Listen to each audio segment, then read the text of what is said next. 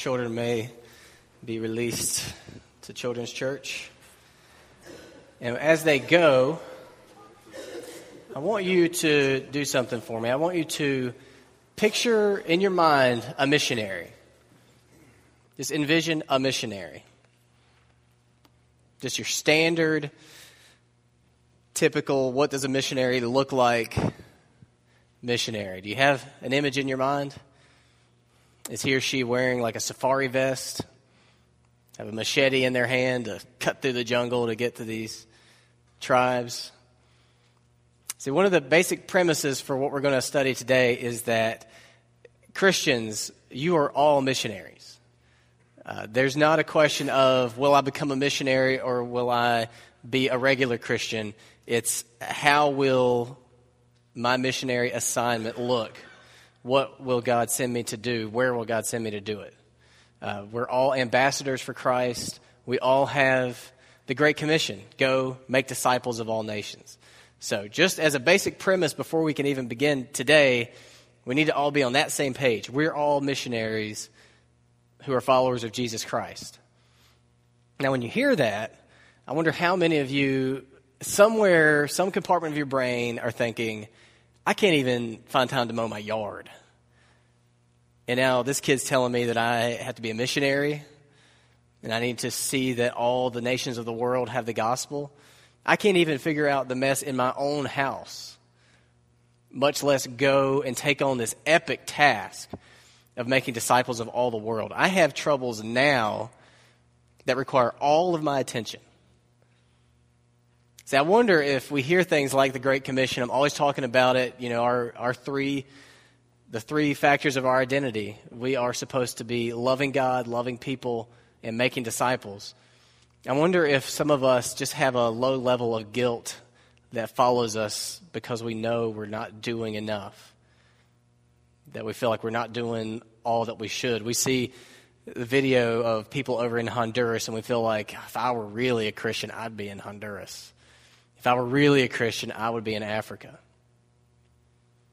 Well, I hope that today, we're going to talk about our strategy today. I hope that today will completely eradicate any sense of false guilt that Penny Crusade and missions might bring up. Because I know, any fundraiser, not everybody is at a point in their life when they can give a lot of funds, even if it is the most worthy cause in the universe.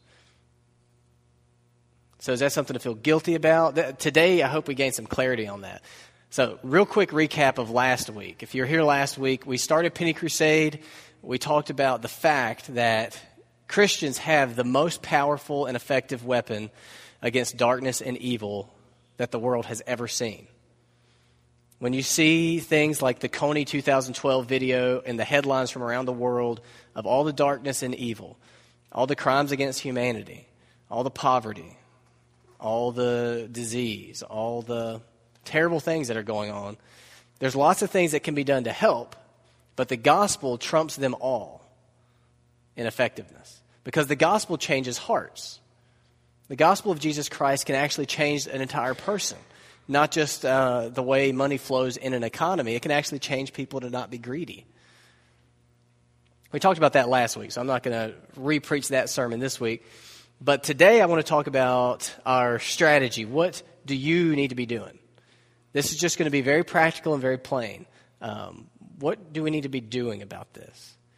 So to prepare for today, I've skimmed a fair number of books on the subject, and all it produced in me was confusion because everybody has different, 5 steps to get engaged in missions.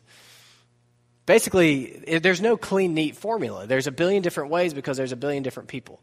So what I have today is a product of basically rereading through the New Testament and pulling out everything I saw about how regular Christians are encouraged to be a part of the Great Commission and figure out where the most emphasis is placed. And I kind of have just the top two most important things to keep in mind as you, as real people, seek to be obedient to the Great Commission. So that's where we're headed. Everybody excited? Anybody excited?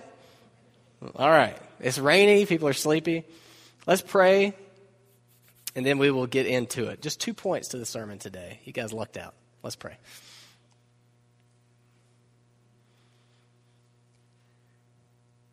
Father, you are God. You are sovereign and supreme, and you are the one true God, and you are worthy of worship from everyone in this room and everyone of every tribe, tongue, and nation around the world. Lord, we confess before you that we are all guilty of worshiping lesser gods and ignoring you with a great majority of our time and our energy and our resources and our money. But Lord, we come to you today to look at the Great Commission, not as people worthy of being a part of it, but as sinners who are unworthy, but who have been cleansed by the blood of Jesus Christ, who you are allowing to take part in this glorious mission. So I pray for miraculous things. I pray that you would work in our hearts to plant deep within us a taste for your glory, a desire to worship you, an urgency to make sure people know about Jesus.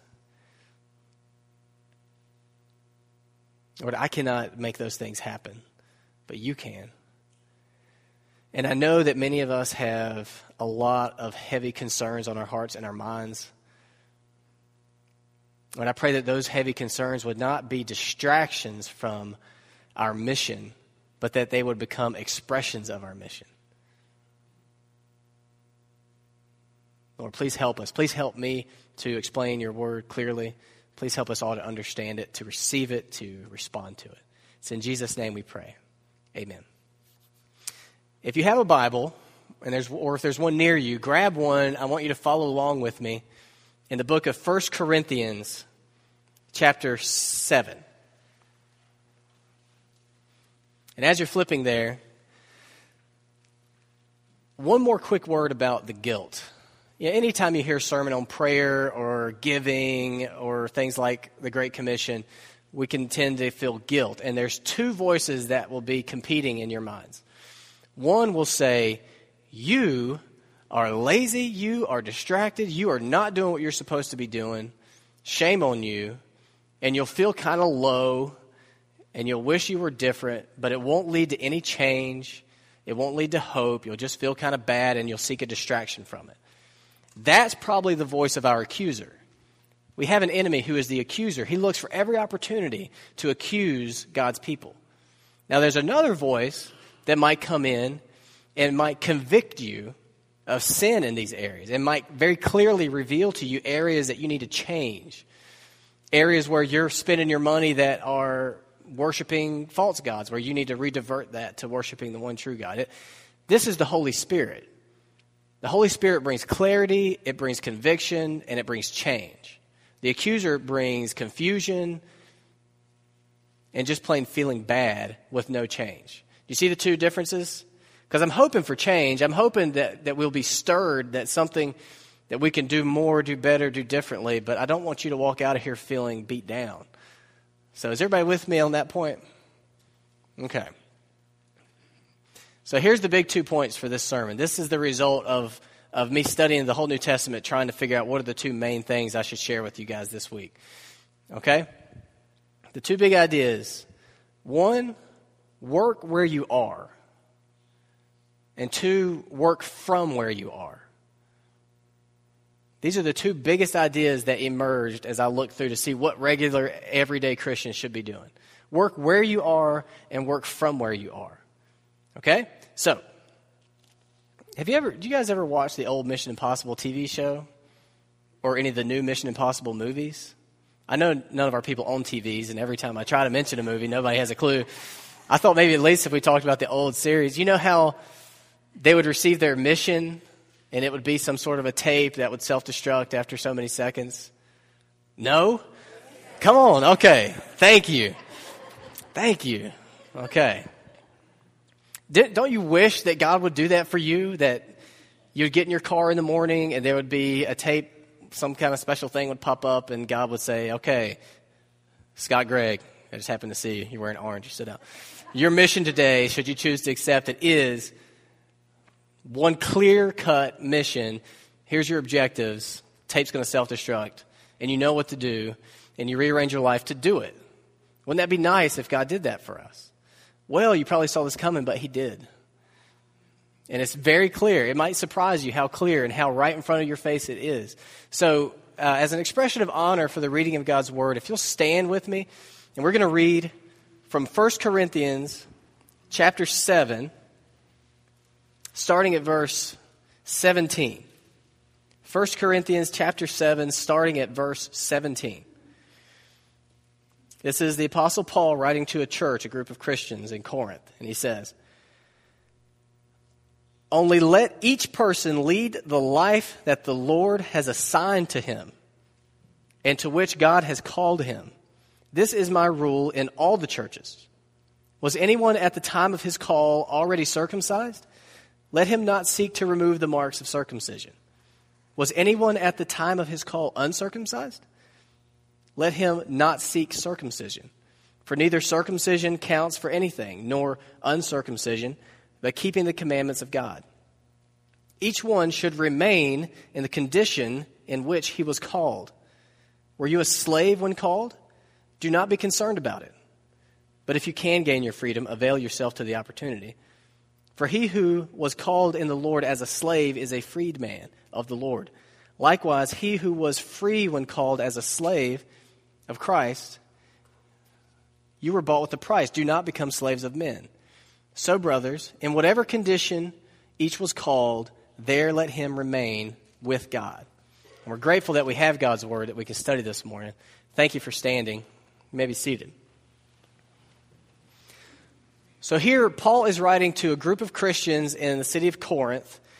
If you know anything about this church, the Corinthian church, they had a lot of problems. They had a lot of immorality that they were dealing with, a lot of pagan mess that they were trying to sort out. Paul was writing to them, explaining things to them, teaching them the gospel, what Jesus taught about practical, everyday matters. So here he says a couple of things. He talks about people who were from a Jewish background when they became Christians and people who were of a Gentile, a non-Jewish background when they became Christians. And he says, if you were Jewish, keep those traditions, be a Christian. If you were not, don't feel like you got to become Jewish. Just follow Christ. And then he talks about slaves and freedmen, non-slaves. If you were a slave when you became a Christian, don't feel like you got to get out of your slavery to follow Christ. Do it there within your slavery.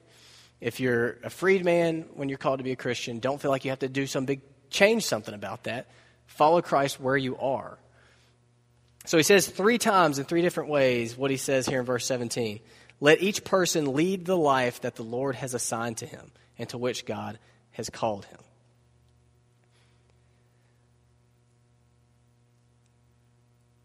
One of the cruelest things that we do in our society, we do to graduating seniors from high school. And we tell them, you've known this bubble your whole life, school, home, sports.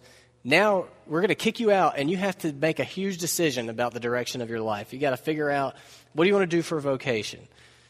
Where do you want to go to school? How are you supposed to know?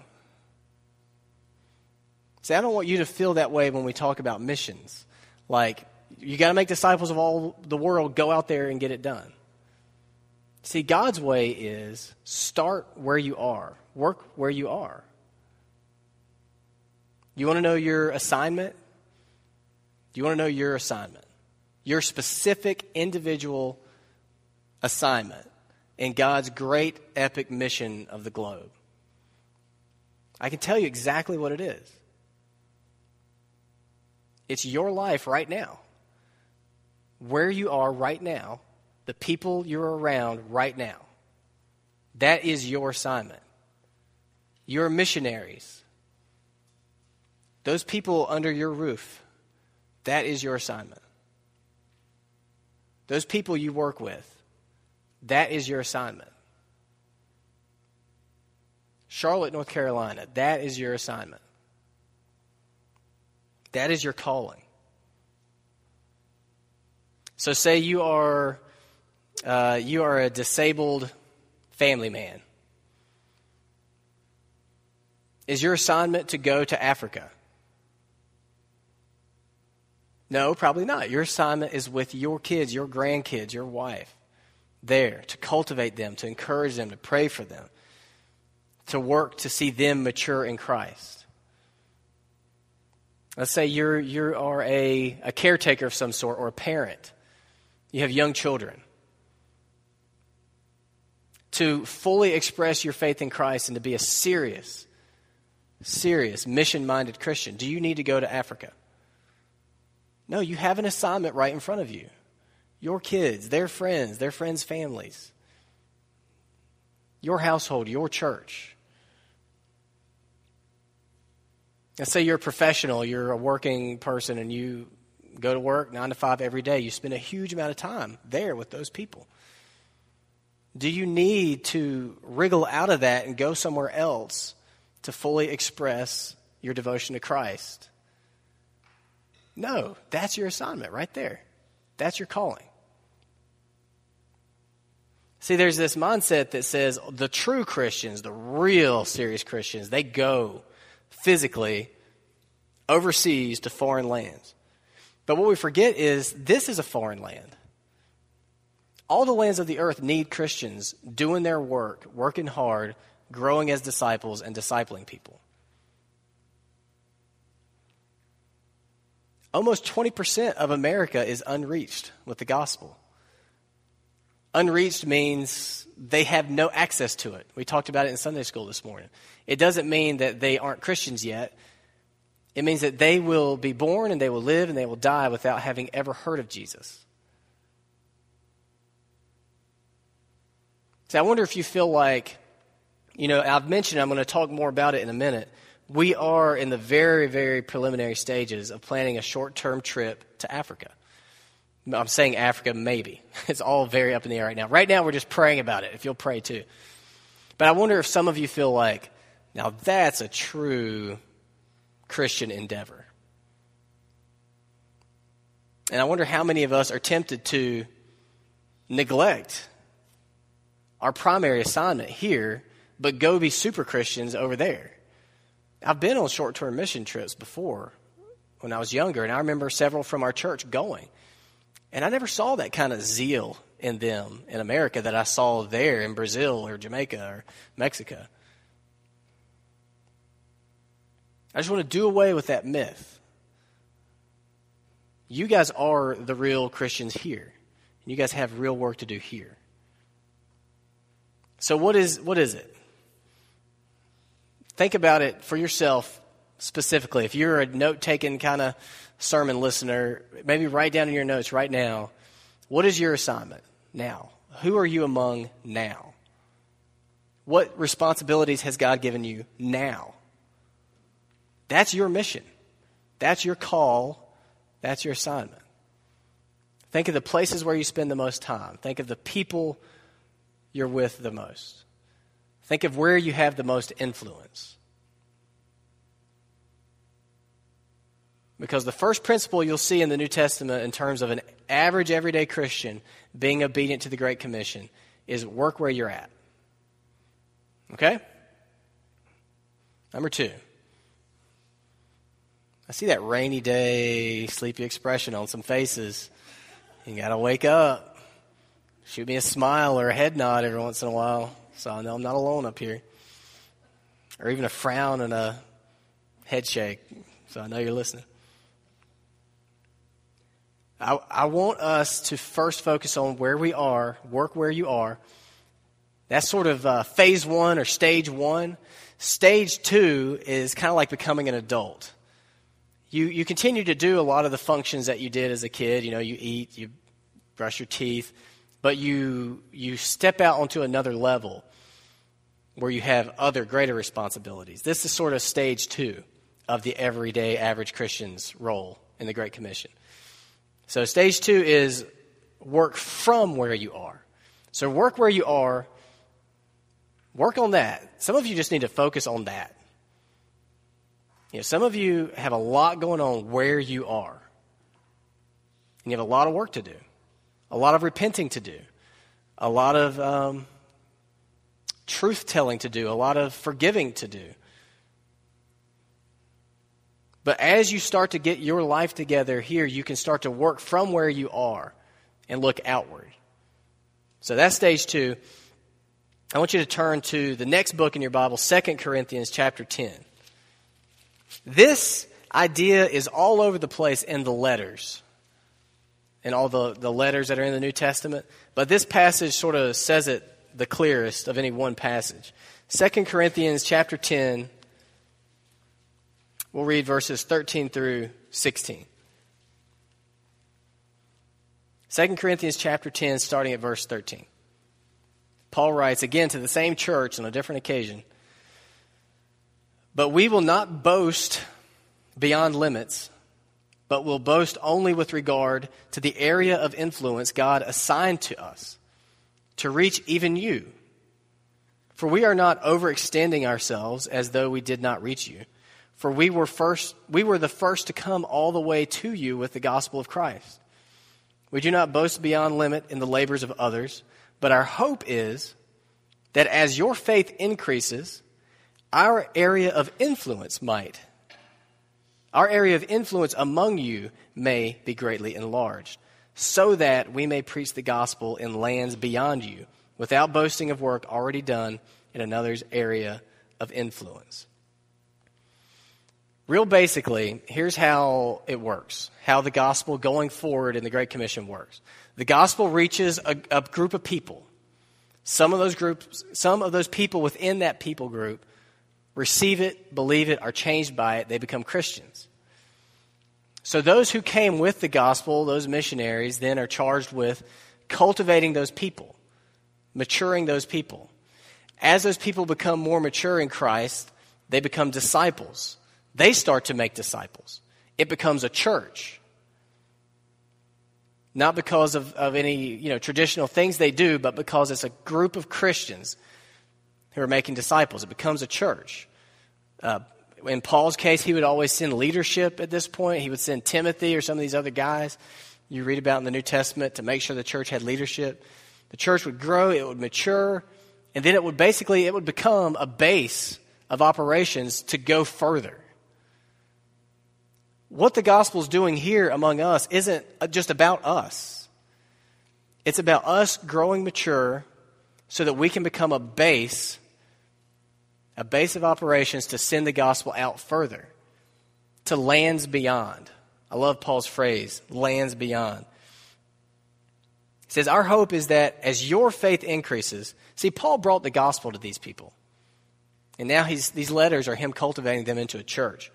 And his hope is that as your faith increases, our area of influence among you may be greatly enlarged, so that we may preach the gospel in lands beyond you, lands where other people have not yet really gone with the gospel. So stage 1, work where you are. Stage 2, once we get healthy and once we start to get mature, we can start looking toward lands beyond. See, Paul, as you read through the New Testament, Paul didn't expect every Christian to be traveling all the time to foreign nations. The huge bulk of what he talked to the churches about was the work there where they were. But then thrown in there would be tasks that the average Christians who weren't called to go were called to do. And this is where the majority of us will live. This is where the majority of us will do our work in terms of foreign missions. Okay, there's a couple of areas in this stage 2 that I just want to highlight. 3. Okay, the first area where you'll really do your work regarding foreign, lands beyond kind of missions is your example. I was really surprised how many times in the letters Paul would write and he would just really praise churches just for their example to the nations, for the example of their faith. I'll read you one instance. You don't have to flip there. But in 1 Thessalonians chapter 1, to the church at Thessalonica, he says,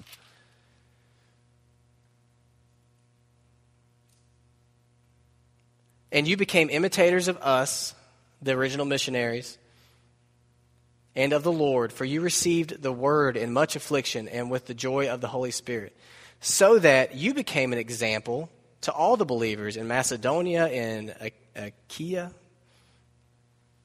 For not only has the word of the Lord sounded forth from you, but your faith in God has gone forth everywhere, so that we need not say anything. For they themselves report concerning us the kind of reception we had among you, and how you turned to God from idols to serve the living and true God, and to wait for his Son from heaven, whom he raised from the dead, Jesus, who delivers us from the wrath to come. See, just who we are as individuals in a church has a ripple effect. We don't see it, we don't know it, but it does. I also do the youth ministry here, and part of that is I try to encourage the parents when I can. Some of you parents are like, I hadn't heard anything out of you. Well, it's been a while since I had a chance to talk to you. We need to have another meeting, a PAC meeting, but that's another subject. But a big part of my message to parents is who you are has a far deeper impact than what you say. Think about your own parents. Do you remember much of anything specifically that they said to you? Or were you mainly impacted by who they were? Probably mainly by who they were, who they are. See, that's the first step for us to remember too. Who we are is far more important than the things we say and do in terms of foreign missions. So the question here is, if you think about the images we saw in the video, think about Africa. If the new Christians in these frontier lands where the gospel is just reaching, if the new Christians grew to look just like you, would that be a success or would that be a failure? Are you what you would like to see reproduced in foreign lands in terms of followers of Jesus Christ? Is our church something we would like to see reproduced in lands where the gospel has not yet reached? That's the first question to wrestle with. So, first really practical thing you can do is just work where you are and be an example. Be reproducible. Second thing is give. None of these are going to be surprising to you. Giving was a really, really common practice in the early church. All the churches would collect and they would give to make sure the gospel was continuing to go out. So the majority didn't go, but all helped to give so that others could go. I'll read you one quick passage here. 2 Corinthians 9, 6, 7, and 8. Paul says, the point is this. Whoever sows sparingly will also reap sparingly. And whoever sows bountifully will also reap bountifully. Each must give as he has decided in his heart, not reluctantly or under compulsion. For God loves a cheerful giver. And God is able to make all grace abound to you, so that having all sufficiency in all things at all times, you may abound in every good work. So in terms of giving, we're doing Penny Crusade right now. We're trying to get you to give money. Paul says the point is this. Your resources that you give, and this goes for time and energy and material things and money, the resources that you give are like seeds that you're sowing. So if you sow sparingly, you're going to reap sparingly. If you sow bountifully, you're going to reap bountifully. Now, many of you know that the church parsonage is right over here, and many of you have driven by it many times. The front yard has some bald patches. I like to refer to it as a receding grass line.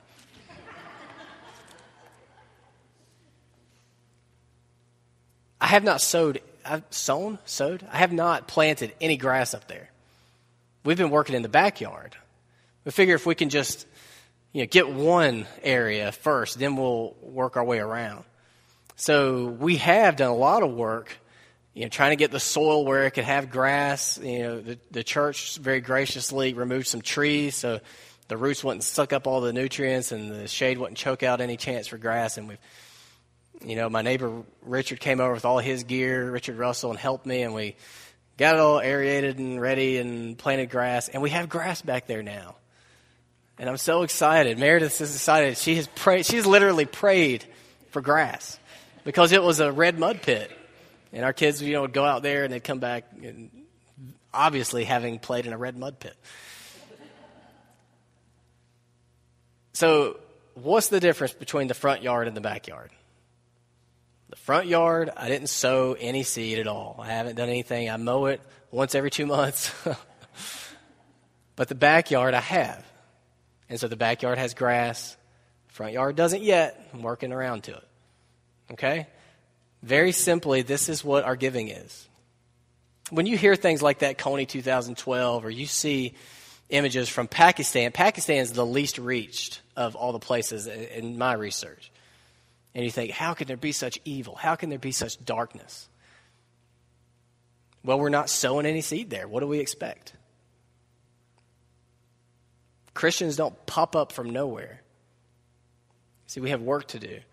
But most of you aren't going to go to Africa, to Pakistan. But there are people who God has called to go.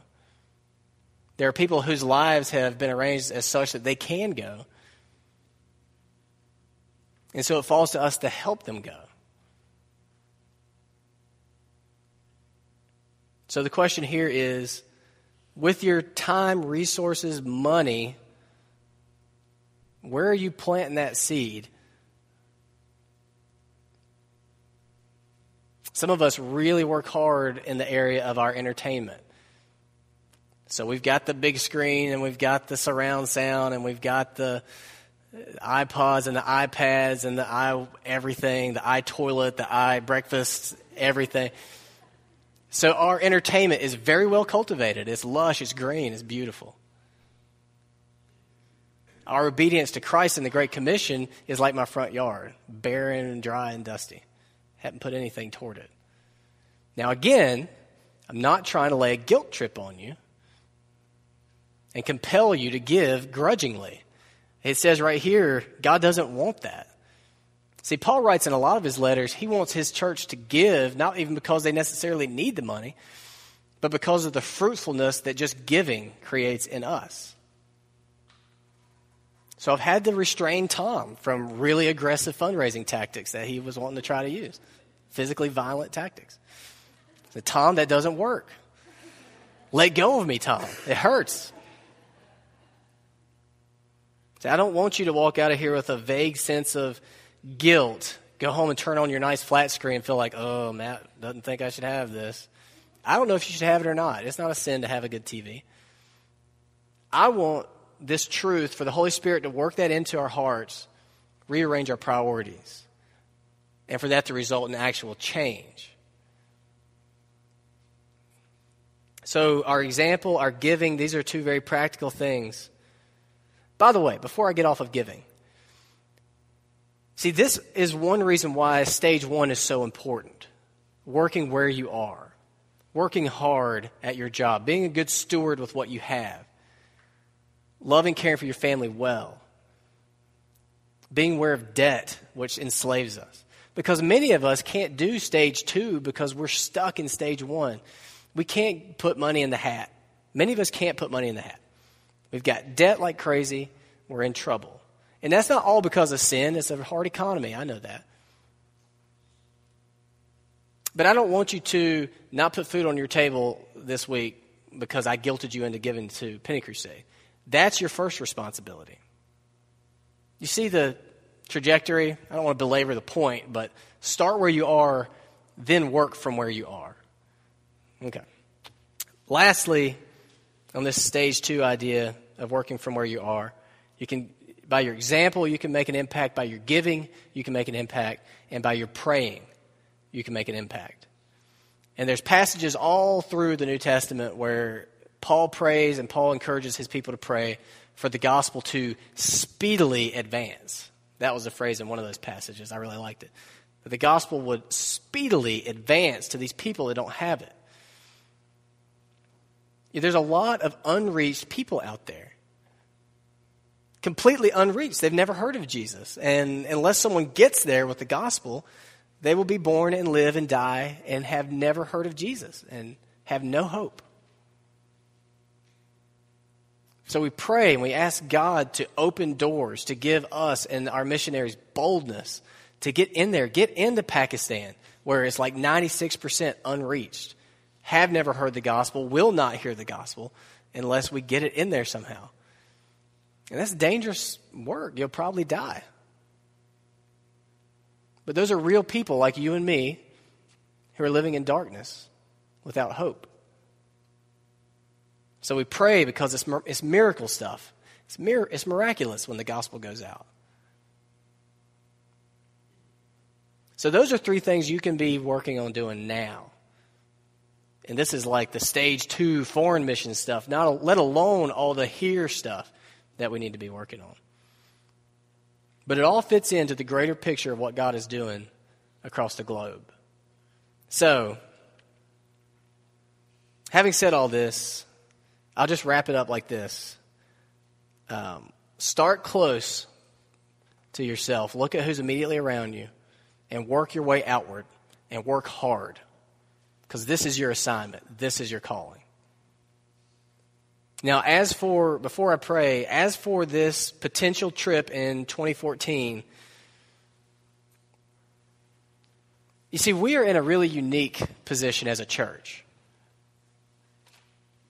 We are in a really unique position because as I look at our immediate influence, we have an immediate available influence all around the world because of our close connection with the ACGC global headquarters. And we have the director of world outreach among us as one of us. He's not here today, so I can say whatever I want to say about you. And through him and through the ease of travel, when in Paul's day, it wouldn't have been a week or 2 week trip if they wanted to go somewhere with the gospel. It would have been a year or 2 year trip. But we can travel so much easier now, and we have such access to people who have been strategizing how to get the gospel out there and grow these churches, that I think it would be disobedient to our assignment to ignore it. Paul teaches, look at where your influence is and work hard there to reach outward. So I've talked with Jeff, and I basically said, what would it look like? Just your perfect local church involvement in the foreign missions work of our denomination. What would it look like? And we talked about that. And I said, well, maybe we can work toward that as Doolin's grow. And this idea for this trip in 2012 is part of that. So where we're at right now, all preliminary, all very uncertain. That's why I'm asking you right now just to pray and save money so you can go or send somebody. We were talking to Russell Carl, who's over, Ben told me this morning because I forgot, Europe and Africa, I think. It seems like the most strategic place for us to go is a place called Burundi, Africa. Seems that way right now. We're still talking. If we were to go there, the work would probably look like helping train pastors there and going out to a couple of new rural churches that are just getting on their feet. So you got to understand, these people, the teaching you get here is far and above what they'll get there. They don't have seminaries all over the place over there. I mean, we've been blessed so much. So we go over there, just some people trained in how to handle the Scripture and just try to teach them how to handle their Bibles. And it's huge, huge gospel work. So that might be what it'll look like. I don't know. But as we work here where we are, I really feel that we're in a place to start working from where we are. So pray with me about that, and we'll see where God takes us. Let's pray. Father, please help us to be obedient and work hard in the assignment where we find ourselves.